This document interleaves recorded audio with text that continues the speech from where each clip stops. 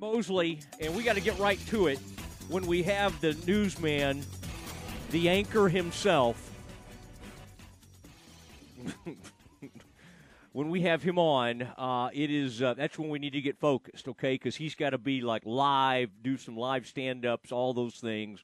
It is Kurtis Quillen. It is something we call Chillin' with Quillen. It's become a favorite to a lot of our listeners, and we did it all during football season. I'd love to just continue it when possible, when Kurtis can indulge us. And Kurtis, I apologize. Late last night, I know you felt like maybe I was entering. I think sometimes you just hope to be able to get out a like one text exchange with me, but every once in a while you can sense I might have an agenda, and I think you were getting a little tired of our little debate last night. Kurtis, thank you for being on today as we prepare for a big weekend of high school and college basketball. Yeah, I appreciate it. Anytime, Matt. I wasn't getting tired of you. I was getting tired, period. It's a busy time of year, man. For not being football season, I feel like I'm still chasing my tail. It is busy. And by the way, are you going to be what are you on air tonight? You going to go with a tie, or do you get out of football season and try to go with a little more relaxed look? Do you ever go with the dress shirt and sport coat look? I do that sometimes. Tonight, I'm to pull the curtain back.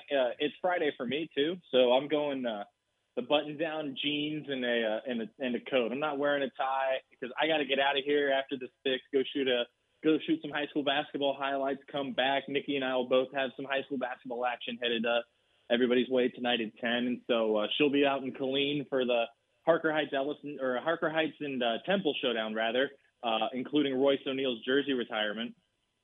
And then I'll head down to Academy, get some of the Academy Cameron Yo boys game. That one will be for first place in the district. That's a pretty massive showdown. And then obviously Royce O'Neal needs no introduction in this area. And Heights and Temple is going to be a big-time game for the night. They can take pretty solid control of District 12-6A with a win there. All right, let's talk about Royce a little bit. What an amazing story he is. He Harker Heights. He ends up at, I believe it was like Denver University or something like that. I mean, it was an inauspicious start, and he comes to, this is before the portal was a big deal, and so you used to have to sit out, of course, a season. You transfer in, and we didn't know much about Royce O'Neal, and I will just say he became one of the great Baylor glue guys. Could shoot the three, but was really just a do-everything, could play defense, could pass the ball, just really and do everything. It's just so cool when you get a Baylor star from a local place, and then he becomes an NBA player. This guy's going to end up having like a 10-year NBA career. He's become a starter for the Utah Jazz, which honestly, I love the Jazz. They're one of the best teams in the NBA. What do you think he means, Kurtis, to that community? And what do you think that ceremony is going to be like tonight?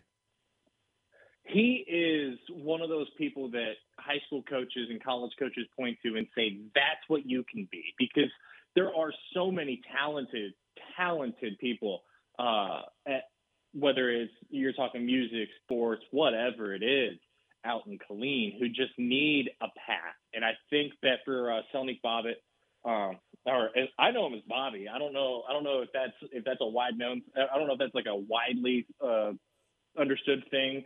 But he and I have a pretty good relationship, and I know that he points out to his kids that, guys, Royce is the path.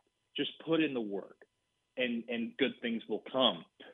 Whatever is in store for you, and so I think that ceremony is going to be awesome. I know that.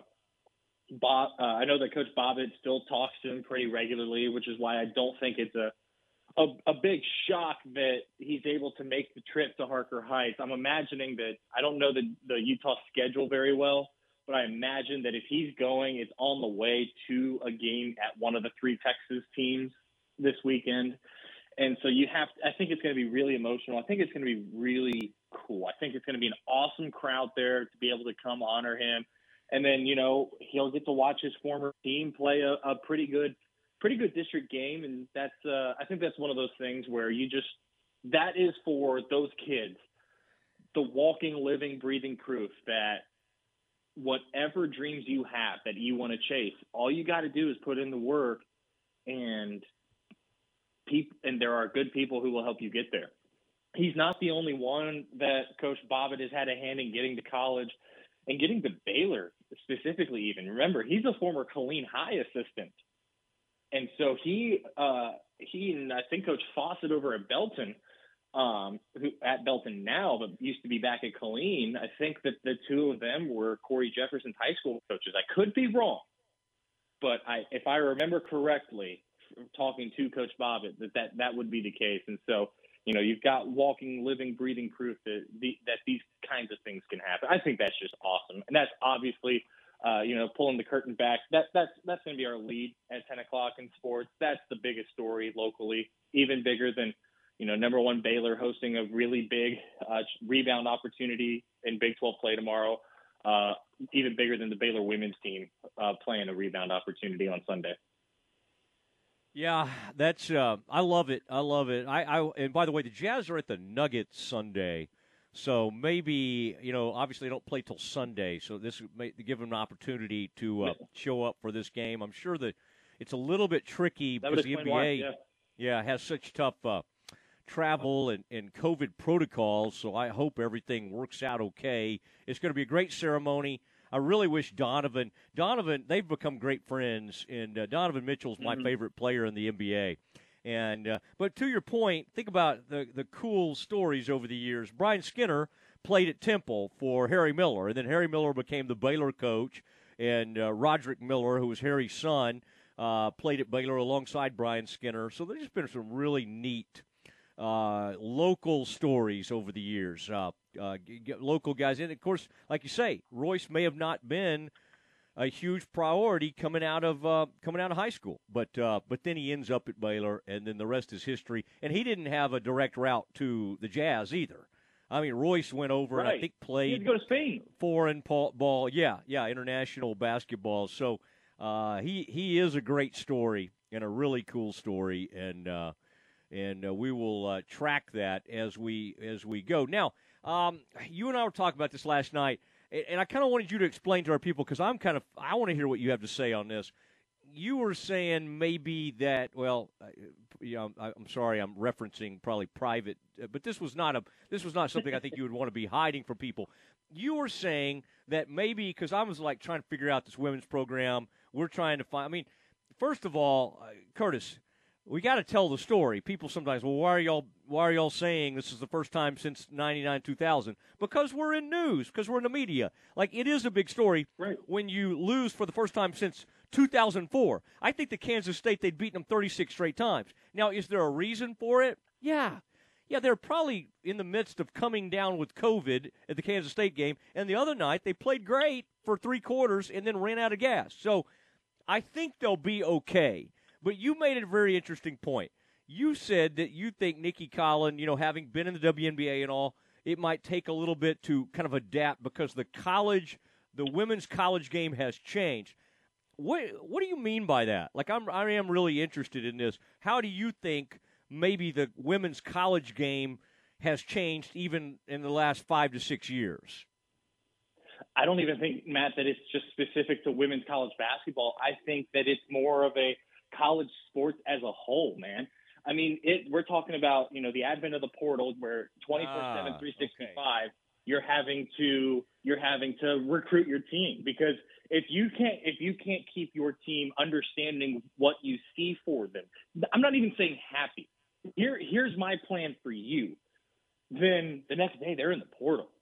If you're you talk about using NIL as a tool, and that has changed recruiting to the point where, once again, we go back to having to re-recruit your team 24/7 and explain, guys, this is my plan for you. This is where I see you. This is how I think I can help you get to the WNBA, because that's something she's been open about, being her sales pitch. But the other thing that I have to think of is, yes, there is a divide between the upper echelon and then that second tier of elite teams in sports. And one thing that I think people are missing is that this is the deepest Big 12 conference I have ever seen in women's basketball. And I'm not saying that as a hyperbole. I'm not saying that just to I'm not one of those people who's going to blow smoke, and that's not what I'm doing here. But I was talking with a friend in college basketball. They said the same thing. This is a very deep Big 12 conference. Do I have questions? Yeah, absolutely, especially given the way that both her and Melissa Smith answered some of the questions in the post-game press conference on Zoom Wednesday night in Norman. I have some questions, and I'm not saying that things are trending in a good direction because they're not. And I don't think that that's any breaking information to anybody. But I'm saying that there are outside factors that the Baylor women's basketball program was not created in a bubble or in a petri dish, that there are some outside factors. You're telling me the rest of the Big 12 didn't go take advantage of the fact that Kim left for LSU and pretty much opened up like, hey, we don't know what Baylor's going to be. Come here. We have this plan. You fit in perfectly. You're telling me that – I mean, look at what's going on with the Iowa State men. They won 2 games all last season. They won 0 in the 2021 portion of the season, 0 conference games, and they're a ranked team. They're very good. They're almost a tournament lock now because of roster turnover, because of the portal. And that's kind of what we're seeing a less extreme example of with the Baylor women's team. There's been a lot of roster changeover. Yes, some of the key pieces are still there. Bickle was there under Mulkey. Melissa Smith, Queen Egbo were both there under Mulkey. Jordan Lewis committed and signed to Baylor under Mulkey. Sarah Andrews was still there.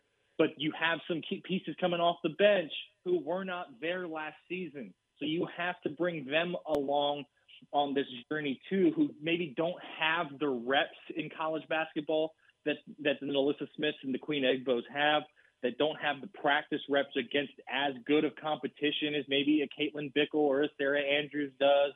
And then you have the transition year factor in there too. Anytime you have a coaching transition, there's going to be growing pains.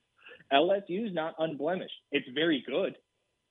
Those Kim Mulkey's new team there in Baton Rouge is very good, yes. But let's not pretend that let's not pretend that this changeover and how late the hiring process ran for Nikki Collin played a role into this. So I have some questions, and I'm acknowledging that things are not trending in a good direction for the Bears. But I'm pushing. I'm slowly tapping the brakes. I'm not slamming on them, and I want to see more. We've only seen 2 conference games. It became very clear that within 2 days of them losing at Kansas State, maybe 3 days of them losing at Kansas State, that we're now talking about that TCU game getting canceled, that Texas game getting canceled. And the other thing that we need to talk about, Matt, is they played 1 home game in 30 days. 1 home game in 30 days, and it was that North Texas game that kind of came to fruition really late because of COVID forcing a game cancellation and making them go and find a new opponent for that night. And so there are a lot of factors. Basketball does not happen in a bubble, and that's true at Baylor too. But let's wait. It's only January. There's 2 months left of the regular season because the Big 12 Conference Tournament doesn't start for the women until March 10th, and it's January 14th. And so there's plenty of time. There's 16 more conference games. Let's see what happens in the next 3 or 4 before we start hitting the panic button on the Baylor women's team. But let's also keep in mind, Kansas State is ranked this week, Matt. Kansas is on the verge of getting ranked after a win at Texas. And it wasn't a fluke win. They came back. They came from behind, yes. They took it to overtime, yes, but they won that game outright. And so this is a really balanced Big 12 conference, and, everything that has happened in college sports. I mean, I was talking to a friend in college coaching in football off the record a couple days ago, and he told me that it's changed so much in the past 10 years that it's not, his job is not recognizable to what it was in 2011, 2012, let alone 2016. I mean, that's just the reality of college athletics today. Well, that's an interesting point because my mind went to the pick and rolls, and I was thinking more X's and O's. So I'm really glad. That's an interesting explanation. The portal and all those things have changed. in a big way. That's a good conversation. The main thing is guys like us and women that are in our profession can't stop. The thing I'm a little worried about is Baylor's so good in football right now. He's finished 5th in the country. The men are number 1. What I don't want to have happen is the women's program takes a downturn here and people stop caring. That would be the most awful thing to me. I don't think that'll happen, but you and I can't let it happen. And that's why we spent 10 minutes talking about the women instead of mentioning a word about the number 1 team in the country. And I think that's important, honestly. And that may annoy the people who are the subject of some of this right now. But they would. It's way better than the alternative, us ignoring the program and going, hey, Baylor's great at this other stuff. Who cares? That's the worst. That's the absolute worst thing that honestly, could happen. You mentioned X's and O's. There are schematic differences that are massive, but I put those underneath that transition year umbrella because you're talking about going from a high-low offense, outside in, inside out, depending on the set, to a true pro-style set, pick and roll. And that may not sound like much of a difference, but you didn't see a whole lot of pick and roll action under Mulkey, and so that's a huge difference. Yeah, I agree. I'm all for shooting more threes. I just want to make one occasionally. All right, Kurtis. I'll talk to you soon. Appreciate it. Of course. Appreciate you having me.